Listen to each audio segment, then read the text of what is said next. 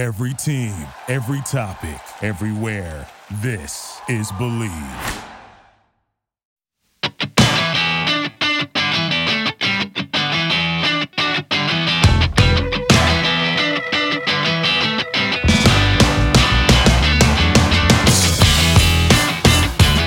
Hello and welcome to the 242nd episode of the Illegal Motion College Football Podcast. In Nashville, Tennessee, I'm the professor, Matt Perkins. And a pick play across the Harpeth River from me here in the Music City, it's our own offensive coordinator, the coach, Corey Burton.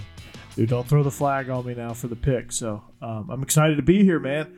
I had a great episode 241, talked about some games, got a weird slate of games this week. We just got to keep holding on so that COVID doesn't get us so we can finish the season. Yeah, let's hope so. But we can't get started without the third amigo in the second city, a man who appreciates the cinema of both Jean Gabin and Jean-Claude Van Damme. It's our intrepid blogger from Big Ten and Counting, Josh Cook. Bloodsport.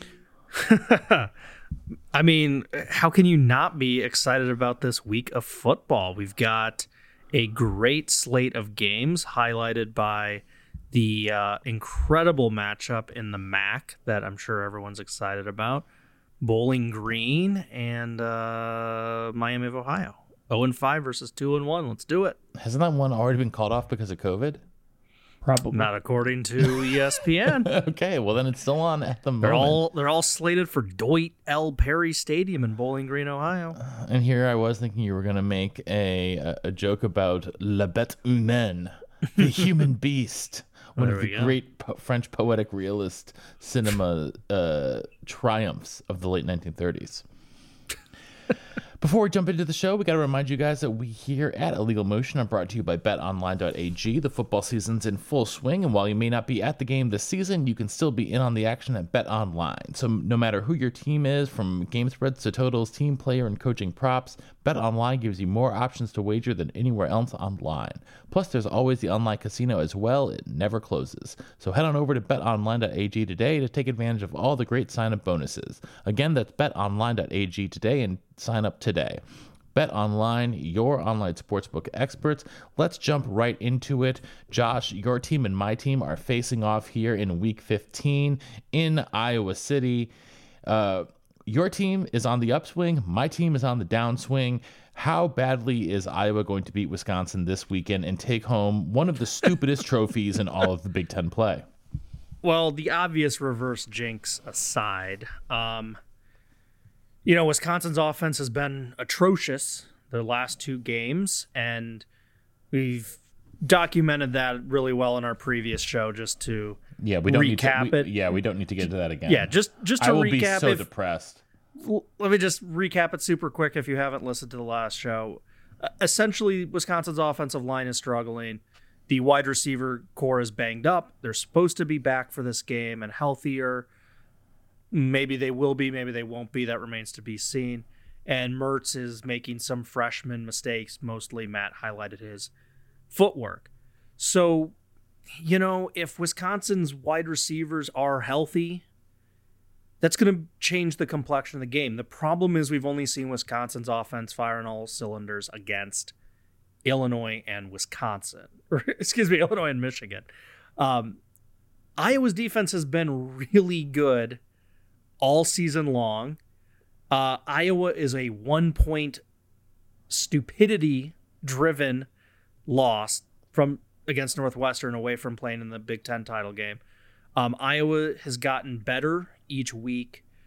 And I think the Hawkeyes are, I don't know what their drive is since they're eliminated from the Big Ten title game, but I have noticed that they're playing really hungry. And I think Wisconsin, once they lost to Northwestern and, even before that, really, they had such a long suspension due to COVID in play that I know they came out and smacked Michigan around, but they had to have known that the odds of them getting to the title game were dramatically reduced. And we saw some of that just not as hungry against Northwestern and Indiana. There wasn't that drive. And so I'm not entirely sure what is driving Iowa, but they seem like a hungrier team. They seem like a team that wants to kind of prove a point. They seem like a team that wants to have all their trophies from their rivalry games in Iowa City this year. And I think Wisconsin certainly has the talent to win. It's just, will those wide receivers be healthy enough? If they're not, forget about it. The offense for Wisconsin will struggle. And if Wisconsin doesn't meet Iowa's hunger and drive, I'm also not sure that they can win the game. But, it's a rivalry. It's going to be a goofy one. The line is even, so it shows you how goofy people are predicting this game. I just hope Iowa avoids one of their sleepy starts. They have 3 straight 3-and-outs and fall behind 14-0. There's no telling what's going to happen. Maybe Wisconsin blows the barn doors off Iowa if that happens. Yeah, I mean, I see this as a just a mentality for Wisconsin. It just seemed like once they came out and they had that performance against Illinois, and Graham Mertz was the talk of the country, and then boom, Wisconsin's out for 3 weeks and they can't. It just seemed like they haven't really come back from that. I mean, yeah, they played against Michigan, but we see how bad Michigan is now, and they just seem like they lost their mojo. And for Wisconsin, they just honestly, in all of this, they did find a running back. Jalen Berger is going to be one to watch here as the season goes on, because Wisconsin predicates on the run game. We know that, right?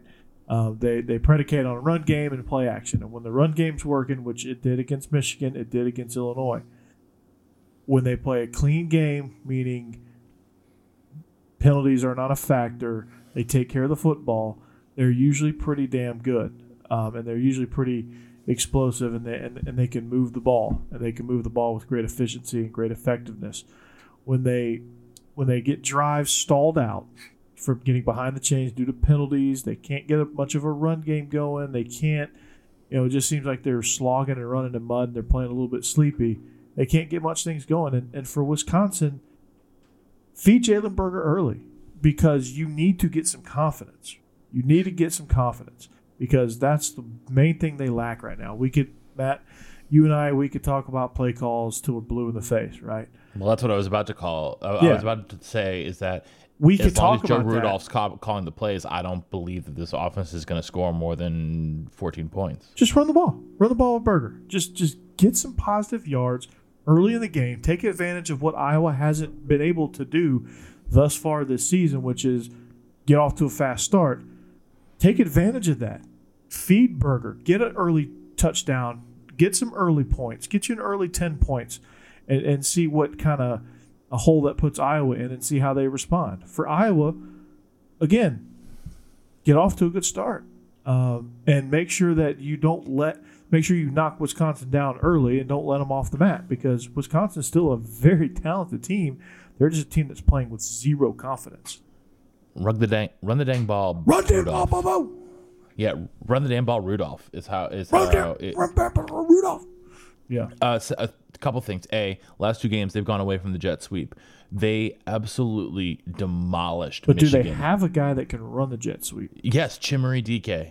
They absolutely do. Even if Give it Davis to and him. Pryor are out, DK can do it. DK can absolutely do it. We also, Berger, as a high schooler, played a lot in the slot. He could absolutely run it out of the slot as well. But Chimmery DK can absolutely run that. We're going to have Danny Davis back. He's the most effective wide receiver running the ball. Either of those guys can run the jet sweep very effectively. I would like to see them get back to What that. percentage would you put Davis's health at? 85? Okay. 85, 90. And 35, 45 minutes. 35, 45 minutes.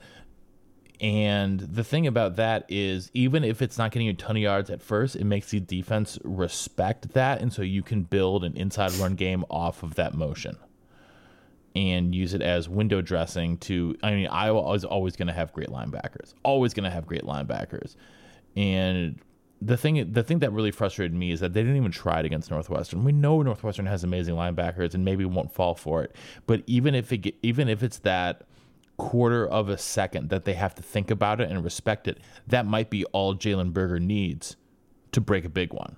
I mean, Coach, you know that as well as anyone. Absolutely. I mean, if you can get linebackers to play flat-footed, because you're never going to fool good linebackers. That's not the point. The point is to get them to react slow or play flat-footed.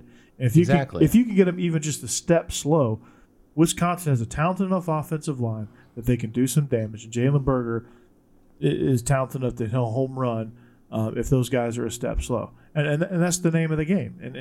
And they can do that in the passing game as well, because Mertz, they finally got a quarterback that can make you pay and play action. Like, even on the third level, if they can get those guys playing flat-footed or slightly downhill, biting on the run, then they can go over the top and they can figure some things out too. But they've got to find their identity. They've got to play with some confidence, and they got to feed Jalen Berger early and often.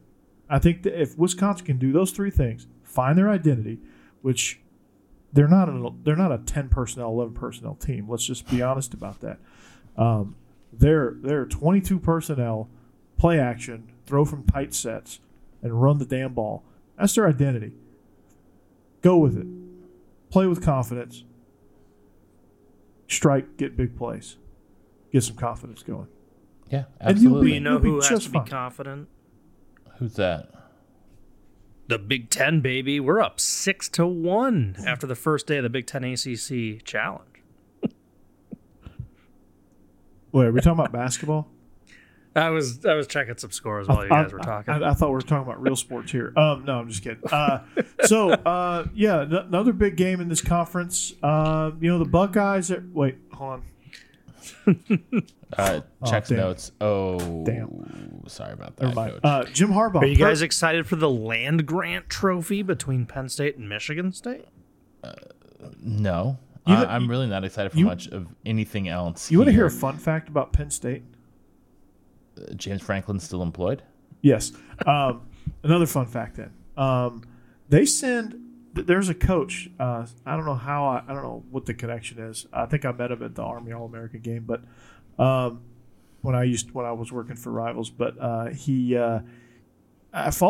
friends with him on Facebook, and Penn State sent him a full care package in the mail. Like, they shipped him like coaching shoes, like a coaching polo, a long sleeve t-shirt, short sleeve t-shirt, a hat, visor. I mean, they sent him like gear.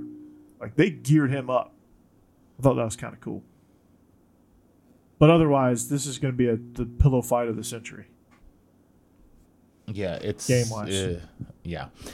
Let's move on, talking about a rank versus rank matchup over in the ACC. When North Carolina heads down to South Beach to take on Miami, you won't see me scratching my head down there at Hard Rock Stadium in Miami Gardens. And you also won't see me putting any money on this game because Miami is a 3.5-point favorite, but North Carolina still scares me for some reason in this one, Coach. And I don't fully trust Miami yet, even though De'Aaron King statistically has been very strong this season. Yeah, I mean, it's not the offense for Miami that scares me. It's the defense still. They can get after the passer. But Sam Howell does a great job of eluding pressure. He does a great job with pocket awareness and getting rid of the ball quickly and being accurate with it. So, I mean, you're going to have – I think this is going to be a high-scoring affair. So if you want to put money on anything, I would probably put the money on the over.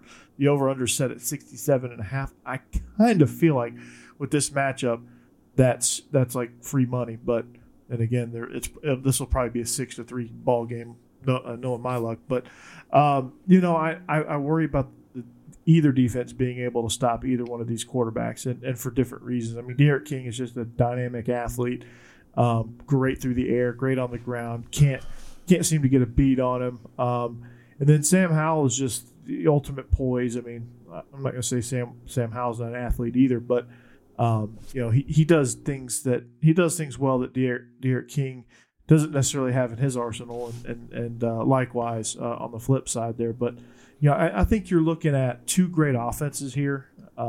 Mike Harley Miami side of the ball as a receiver.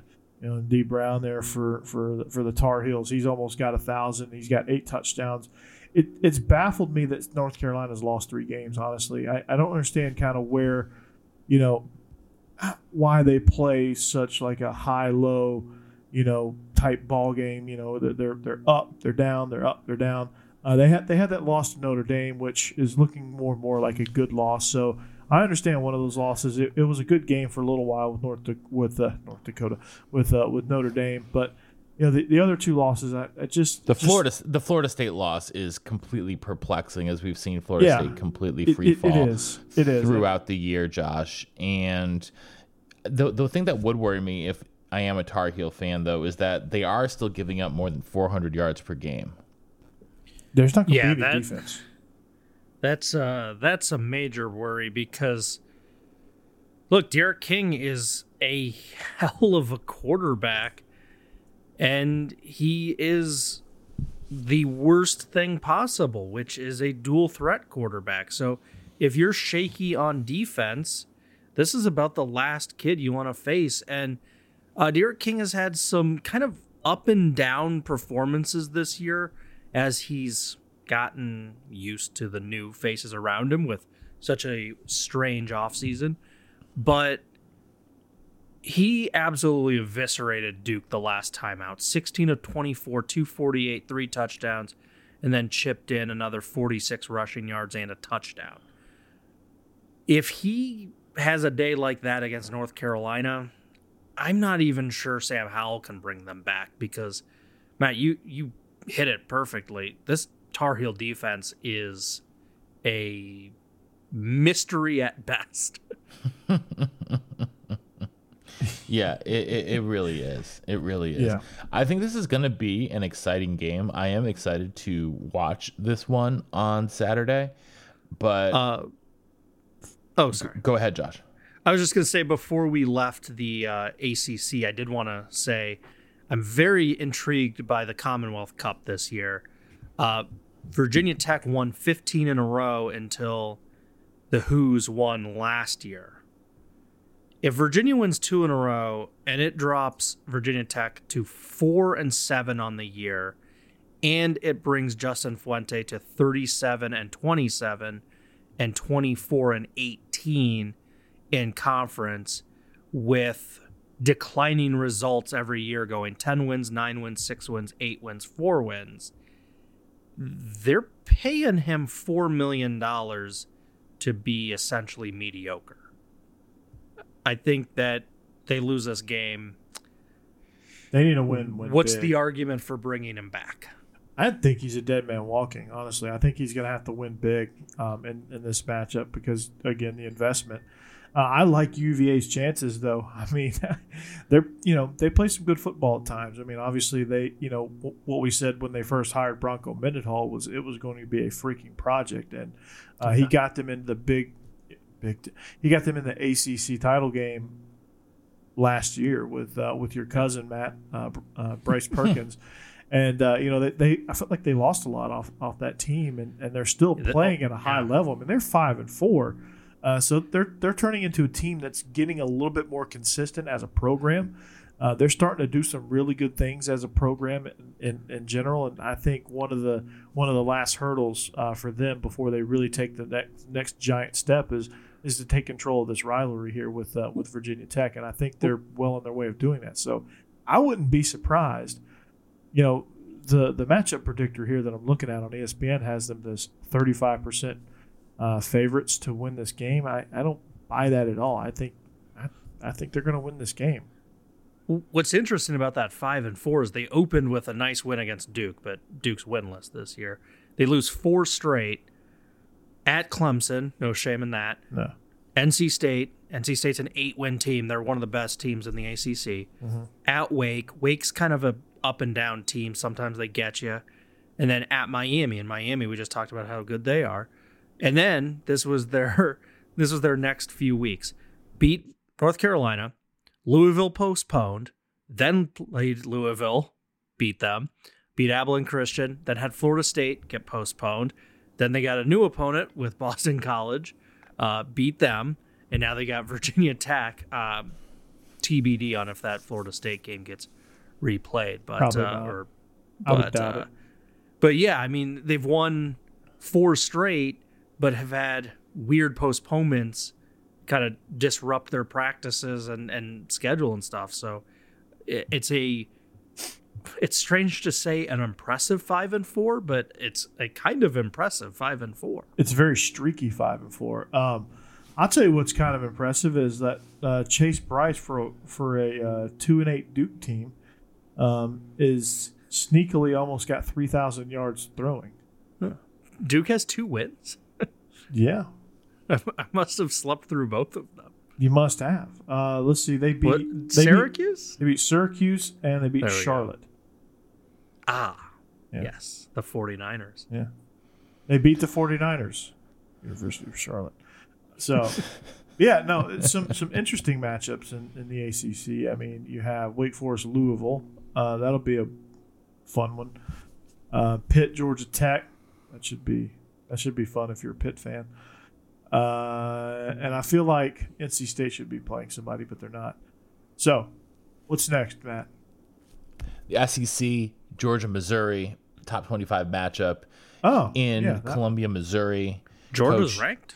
Yeah. Coach, your dogs get to go on the road this weekend and face a team that is, seems to have a wild time every time they go out there on the football field, except against Vanderbilt, who they smacked around like a redheaded stepchild.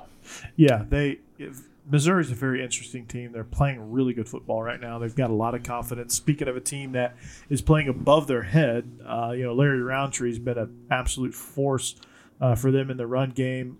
Basilic, however you want to pronounce his name. He's been a shot in the arm for this program, I think, and he, they've got a lot of confidence on the offensive side of the ball, and they're very pesky defensively. Yeah, I think Eli Drinkwitz has done a tremendous job with this program, and just getting them to play at a level that, they need to play at. Their last 5, they've won 4 out of their last 5. Granted, it was Kentucky, South Carolina, Vanderbilt, and Arkansas, which Arkansas is a very, very tough opponent these days. Vanderbilt not so much, but South Carolina played them tough. Kentucky played them tough, and of course they got throttled by Florida, which a lot of people can share that sentiment. But for Georgia, I think it's going to be another test. I think they finally found some balance in their offense. Where against Mississippi State they got their 400 yards passing, against South Carolina they got their 350 yards rushing. So I think you're going to see in this game, you're going to see how Kirby Smart and how Todd Monken can blend those two philosophies together. Like, now we're going to have a good mix of it because Missouri plays you so tough, and they can take some things away in the run game. They can also take some things away in the passing game. So you're going to have to mix it up a little bit more than you have been in the last couple of games. But JT Daniels, again, just, I think this will be a good road test for him. This will be a good cold weather test for him because it's supposed to snow. It's supposed to be in the 30s and snowing, low 30s and snowing in Columbia. So we'll see kind of how that emerges for the passing attack. Kyrus Jackson becoming the top weapon for JT Daniels, Jermaine Burton, George Pickens also in on the action. I think they finally are starting to get the tight ends involved with Trey McKitty. Would like to see Darnell Washington get involved a little bit more, but I'm kind of interested to see how that goes offensively. Defensively, I would like to see Georgia get their confidence back. There's a chance that Richard LeCounte could be back after that catastrophic motorcycle crash he got in earlier in the season, and I would just like to see the defense play with a little bit more confidence. I understand the way college football is going now in all levels, that dominant defense is going to look a little bit different than it used to because, offenses are so explosive right now, and offenses are ahead of the curve, and defenses are in the catch-up mode right now. Whereas a few years back, it was kind of like defense pulled ahead. Now offenses were trying to catch up and pass them, and it's just an ongoing chess match between offense and defense in college football. But I think you're going to see bend don't break is going to be the philosophy. Who can who can force more punts, who can get timely turnovers, who can wreak havoc. I think you're going to see a lot more high risk, high reward type philosophies on defense, and you just got to kind of figure out how you can put heat on Basilic, how you can you got to make them one dimensional, things like that, and just get stops, honestly. And I think Georgia will be just fine in this matchup. But if you let a team like Missouri hang around, Arkansas showed you what can happen if you let a team just hang around, and you don't put them away when you get a chance to. They can beat you.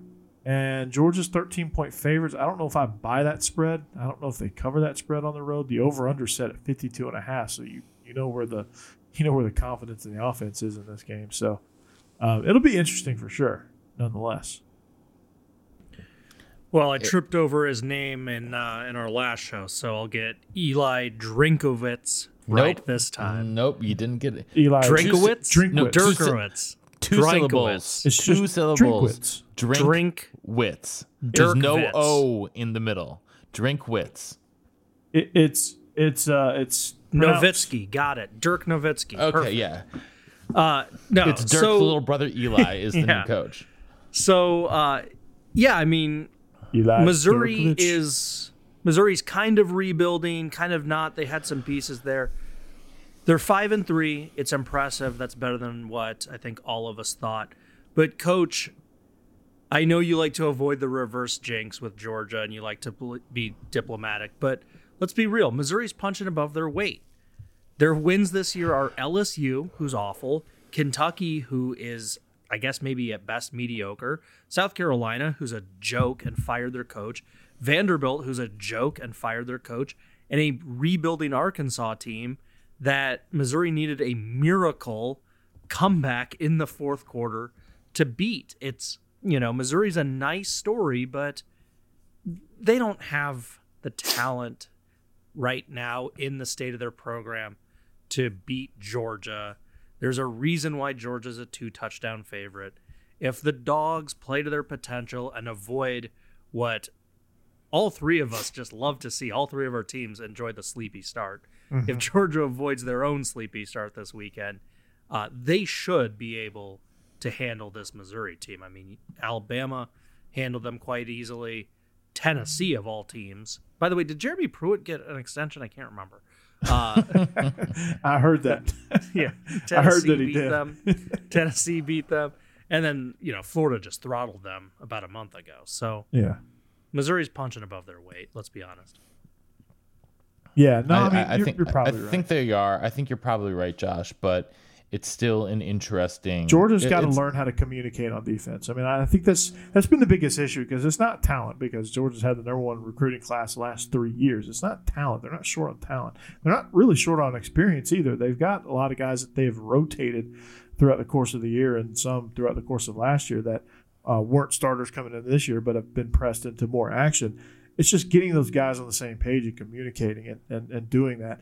That's kind of where it lies. That's where kind of the disconnect is. And I see a little bit of that with Wisconsin too. And because Jim Leonhard didn't all of a sudden forget how to coach. I mean, come on, let's be realistic about that. It's just a lack of communication and knowing who's got what. Defensively, communication is like paramount because you got to know where people are. I think that's where Indiana is great. I think that's where Coastal Carolina is great because they have guys that communicate with each other very, very well. And so they're good at stopping you and forcing and putting a lot of pressure on you as an offense. When you don't do that and you make it easy for opposing offenses, that's where the game kind of gets away from you a little bit. Yeah, I don't disagree with you there. Okay, let's head over to the Pac-12. Two interesting games here this weekend in the Pac-12. Washington versus Oregon and USC versus UCLA. Washington, Oregon looked a lot better of a game before last week, and then both those teams lost last weekend, so that is not quite as much of a heavyweight matchup as we may have anticipated. So I think I'm going to call an audible here and just quickly skip over that one and get to talking about the battle for Los Angeles. Are you sure? I mean, if you want on. to talk about that, Yeah, go ahead and go quickly, Josh. Let's go Well- Rage Against the Machine style. Battle of LA. Well, I was just gonna say, Oregon, tough to figure out what happened. I mean, they started out 3-0 and things were looking pretty good. They lose the rivalry game and then they lose to Cal. Both of those games are on the road. Maybe they are the Pac-12 West Virginia. I think Washington is pretty clear. Washington started out 3-0 also. They almost came back to beat Stanford. They had a horrible theme of the night, #sleepy start. They were down 24-3 at halftime, almost came back to win. But, I mean, this one was super simple. They gave up over 400 yards to Stanford. Stanford went ton of 13 on third down, 2 of 2 on fourth down. Huskies just could not get off the field defensively. I think if Washington's defense puts together any sort of halfway decent game, they can beat this free-falling Duck team. Yeah, it's strange how Oregon coming into this season, albeit a weird season, was just they had a lot of even though they were replacing Justin Hebert, they were picked to win it, man. I liked them a lot. I almost put money on them on betonline.ag to win the conference, but I'm glad I didn't because they are falling like a brick. And I think Washington will be fine. Washington will get kind of back to their groove a little bit. COVID. I said this in the last episode. COVID is just ravaging this conference.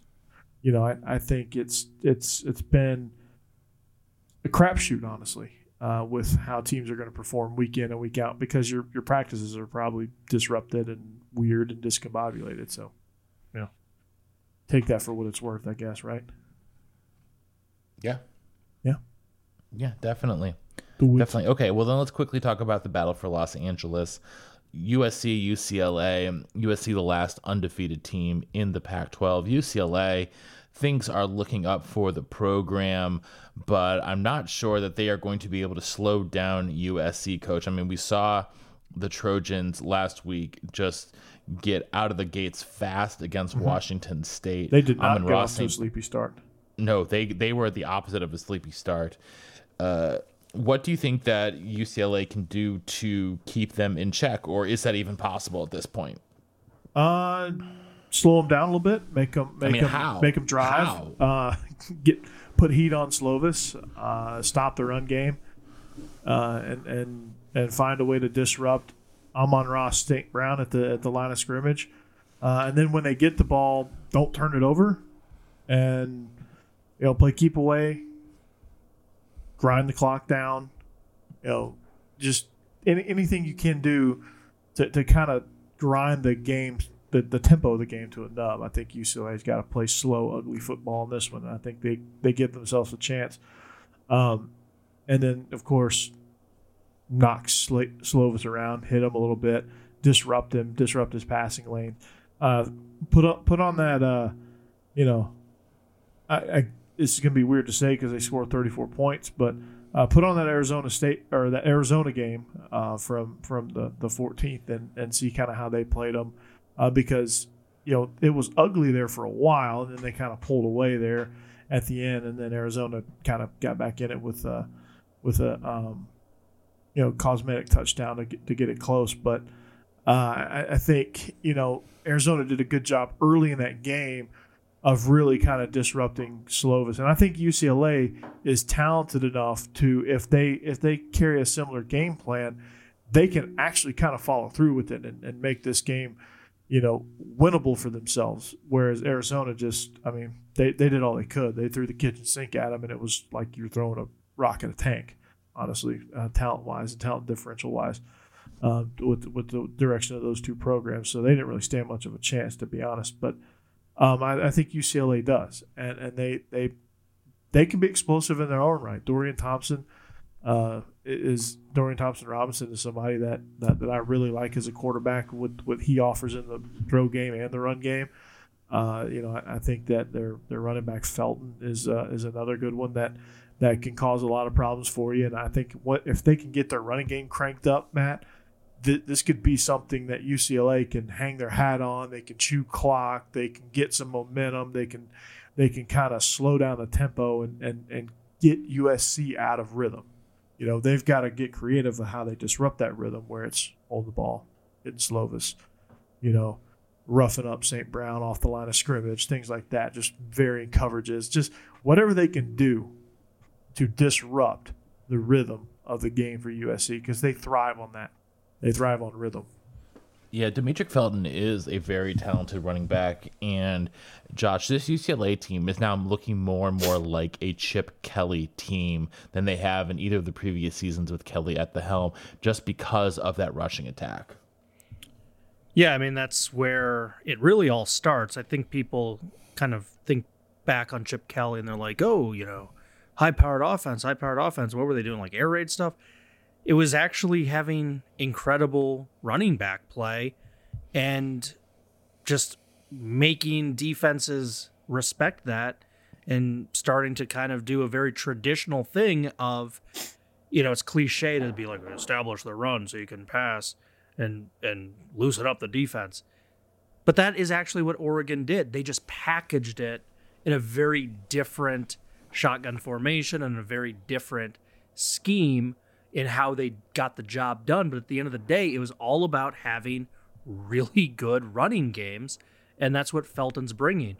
I wanted to build on something Coach, though, answered about what UCLA needed to do, and he said slow down the running game and slow down Slovis. And if you are a Bruin fan and you look at the numbers and you go, wow, actually, we might be able to do this, because Slovis has been sacked 9 times in 4 games.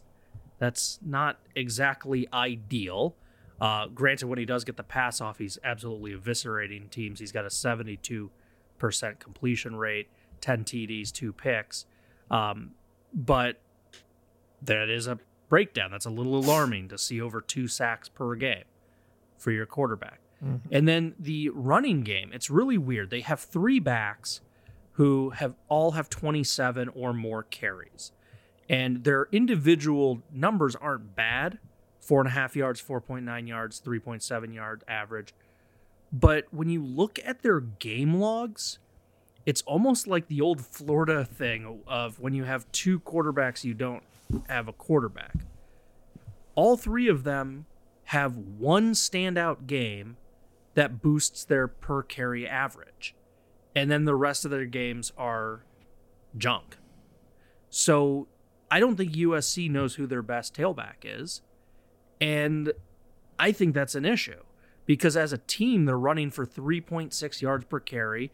And unless they're planning to do the Woody Hayes thing of 3 yards in a cloud of dust, that's not very impressive here in modern day football. So I think there are some issues with the running game, and I think there are some issues with pass protection. And if you're looking to score the upset, those are 2 great things to build on if you're a UCLA Bruin fan. Yeah, there is. All right. Well, I want to move now to our spread formations. Last week, we had one of our games, Georgia versus Vanderbilt, canceled because of COVID. So we only had 4 on the docket. Do we get our money back when that happens? Yes. What's Vegas doing? Coach went 3-1 last week. Josh, you and I both went 2-2 for the season. Josh, you're at 33-31. I'm at 500 at 32-32. Coach, you're making up ground, catching up back up 1 week at a time at 28-36. We will start this week and staying in the Pac-12. Utah is headed to Colorado. Colorado is a 1.5 favorite at home. It's my turn to go first with the picks, and I like what I see out of Carl Durrell and the Buffs, so give me the home favorite, Colorado Buffaloes. Josh, who do you like? Well, Utah got off the schneid. They've had a very weird season. They've had some games postponed, and then they had the games that they did play. They lost 2 of them, and then they finally beat Oregon State to get their first win of the season. But it was a fairly unimpressive victory against a Beaver team that has a very big rebuild. I don't expect the tougher Buffs defense to give up as many rushing yards as they did to Ty Jordan for Utah. So I'm with you, Matt. I'm really impressed with what Colorado's done. I think they win at home, and with such a narrow spread, it makes sense to take the Buffs. Yeah, I'm going with you too. I just don't. Whatever Utah has, it isn't it this year. They had it last year. I thought they were really good last year. They did not carry that momentum over to this year.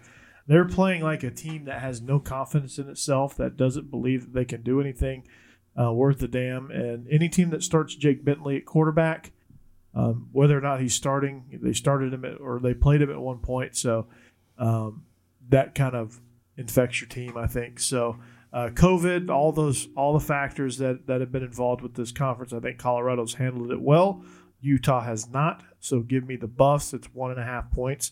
Hopefully they don't pull hopefully they can cover this spread, Colorado, and hopefully they can win by more than 1 point. So give me the Buffs. All right. Next up, we've got a Big 12 matchup between Oklahoma and West Virginia. Oklahoma 2-touchdown favorite on the road. West Virginia is a completely different team at home than they are on the road. And Oklahoma has looked a little lethargic in the last couple of weeks, so I'm actually picking West Virginia to cover, not necessarily win outright, but I like them to cover here. Josh, how about you?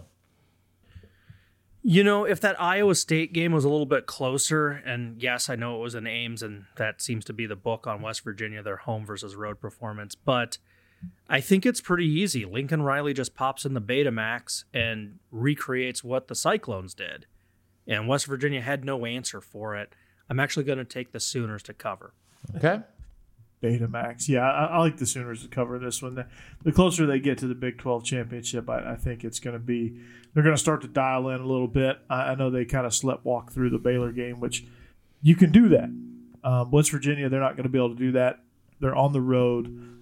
They got a little bit of something for the Mountaineers. I think they win by 3 touchdowns. Give me the Sooners. Boomer. All right. Next up, we've got Rutgers and Maryland in College Park, Maryland. It's College Park, University Park, College Park, College Park, Maryland. Is it College Park? It's College Park. It's College Park, right? It's College Park. Yeah, it's College Park. Definitely. Because it's College University Park is Penn State. I always mix the two up. Yeah, Anyhow, so it's definitely College Park. Maryland. And we're sure it's not College Station, right? we're sure about that one. It's definitely College Park for sure. Is it University Station? It might be University Park Station. Station Park. University Station College. University, that's what it is. Station. No, it's Station University Park. There we go. That's the one. There it is. Park Station. There we are. Okay, so like I was saying, Rutgers headed down to face the Terrapins, and Maryland 8-point favorite at home. And because I feel like it, I'm taking Rutgers on the road for literally no reason other than my father is a Scarlet Knight alumnus. Josh? Well, I'll give you some reasons why you can give Rutgers some love. Maryland has had one of the most messed up schedules in the entire country. Here have been their last 3 games. Canceled, lost at Indiana, canceled. Hard to get into a rhythm with that. Their Indiana loss to Tagovailoa's brother. Did I get that one? Talia Tagovailoa. Yeah. 3 interceptions. If there's an issue with him, he's a young quarterback and a little interception happy. He's got 7 on the year, 7 picks to 7 touchdowns. So there is some stuff that you can like about Rutgers hanging in this one. The problem is Rutgers got blown out by Penn State. So if you are buying it, you're buying that Rutgers will play a lot better than they did against Penn State, and I actually think they can. Matt, I'm stunned by this. 2 of us are taking Rutgers. If that spread was closer to like 3 or 4, I would be all over Maryland, but you're asking a young quarterback to win a game by more than a touchdown when they've had such a disjointed season and looked so bad the last time they came off a COVID delay. I don't know. I'm a little worried. Yeah, if Maryland's schedule wasn't so jacked up, this would be an easy one for me because I would pick Maryland every day of the week in this one. But, however, I think Oh, no. I think there's a lot of factors that go into play. And, Oh no! and I'm going to pick Rutgers because Oh no! it will pick, Maryland is going to blow them out. They have the triple stink on them now. it will piss off Tennessee fans. Tennessee fans will be in a tizzy if Rutgers has any bit of success because of what they did when Greg Schiano was rumored to be taking the Tennessee job. On my little Post-it for where I write my notes down, I had Rutgers circled with about 6 question marks next to it. And now I hate that pick. Maryland wins by like 82 now. They probably. Well, no, I'm surging now, man. I was 3-1 last week, so Rutgers is definitely going to win this one. There we go. All right. It's going to be like 3-0. Let's then head up If it doesn't get to canceled. Western New York, where the undefeated Buffalo Bulls will get to play this weekend against Akron. They are a 32.5-point favorite at home. I'm riding with Lance Leopold and them boys here. Josh, how about you? Yeah, can I throw some numbers at you for how good Buffalo has been this year? Yes, please do. Yeah, 49 against Northern Illinois, 42 against Miami, Ohio, 42 against Bowling Green, 70 against Kent State. But surely, Josh, they're giving up a lot of points. 30 to Northern Illinois, 10 to Miami, Ohio, 17 to Bowling Green, and then 41 to Kent State. They had Jarrett, who we talked about a couple shows ago. Yeah, who had... He did go to Jared. He also went to the end zone 8 times. This Buffalo team is really good. I'm blanking on his last name. What is it? Patterson. There we go. Jared Patterson came to me. Akron is coming off their first one of the year against Bowling Green. The problem is Bowling Green and Akron are 2 of the worst teams in the entire country. You learn literally nothing from that. Buffalo is going to obliterate them. Give me the Bulls. Coach? Yes. That's my pick. No. It's hard. God, it's so hard to pick Akron. They're so bad. They're so bad. This should be an easy one. I'm gonna take the Buffs too because Akron's they're just pitiful. They're just pitiful. All right. They're sleepy. Speaking of pitiful, the Kansas Jayhawks. They're at home. And this is the reconvening of the single greatest moment in the history of the Illegal Motion College Football Podcast. If you folks will remember, it was I think 3 seasons ago. I want to say the 2017 season. Josh, where you called Kansas to beat Texas at home. You called it 5 weeks in advance. It was a recurring bit that I was happy enough to laugh off as a stupid recurring bit that somehow came true. No, Josh, you were you could believe it. So this week, Texas is a 30-point favorite on the road at Kansas at the track. I'm tempted to take Kansas again here, but gosh darn it, they are pitiful. So I will take the Longhorns here to cover that 30-point spread. Josh, what say you? Well, let's do some of the fun number crunching, will we? Coastal didn't cover a 30-point spread. They only beat them by 15. Baylor didn't beat them by that much, 33. Oklahoma State only beat them by 40. West Virginia, we're getting a little closer, 21. And then Kansas State beat them by 41. Iowa State beat them by 30. Oklahoma beat them by about 53. And then TCU beat them by 36. So really, you're hanging your hat on Kansas learning something from the Texas Tech game that they only lost by 3 and magically turning it around. But I don't see it. I think, in all honesty, Kansas's best hope is Texas is just totally disinterested in this game and packing it in. but I don't think that'll be true. They have Ehlinger playing out the string of his career.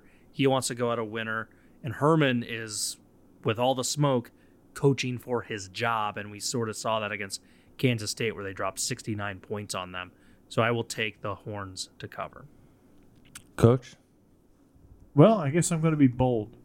I'm taking the Jayhawks, not to win, but I think Texas is going to have a very comfortable 24 to 28 point victory here.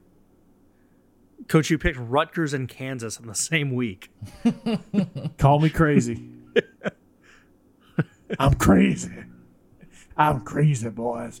Yeah, no, I just think, the theme of this week, because we said a lot in last episode too, is sleepy, and I think Texas is going to be a little sleepy, and I think Texas is going to score about 40 points, and then I think Kansas will score about 14 to 17. And I think they'll barely fit inside that 30-point window.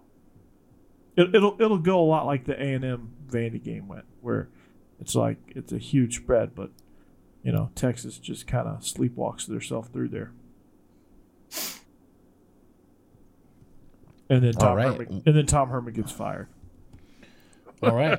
Well, in that case, I think that's a good way to end it for today. Well, there's one game that we normally talk about because it's normally isolated on its own week, but we probably should give at least a little bit of attention to the historic rivalry Army-Navy.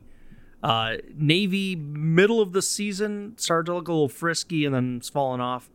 They limp in at 3-6. Army, I think Army had a bunch of games canceled because I feel like we haven't seen them for a while. But in fact, they have played some games. They played Georgia Southern. They played Tulane along the way. But they come in a seemingly very quiet 7-2, but Army-Navy is this week. It's December 12th, which is the Saturday, obviously. It's being played in West Point. That's very rare for this rivalry to be on one of their campuses. I think I read this is only the 6th time in their rivalry, but a very bizarre game because this is usually, like I said, their own week. It's their entire own show, and now they share it with everything else. Well then, on that note, I think we do need to honor the troops by signing off. No, I'm going to honor them even further by talking about the weirdest game. I mean, how did we miss this one, gentlemen? Arkansas State, 4-7 on the year. Why are we talking about them? They're playing Incarnate Word. And in case you're wondering, this is Incarnate Word's debut game of the season. They're 0-0 heading into this one. Oh, wow. The pride of San Antonio, Texas, Incarnate Word. A lengthy offseason to get ready for this one. Yes. Oh, good grief. All right, time for us to wrap it up then. So that's going to do it for us here. Happy Week 15. And on behalf of our own offensive coordinator, the coach, Corey Burton, here in Nashville, Tennessee, and our traffic blogger from Big Ten Accounting, Josh Cook, up there in the Windy City, Chicago, Illinois, this is the professor in the Music City saying so long and see you next time on the Illegal Motion College Football Podcast.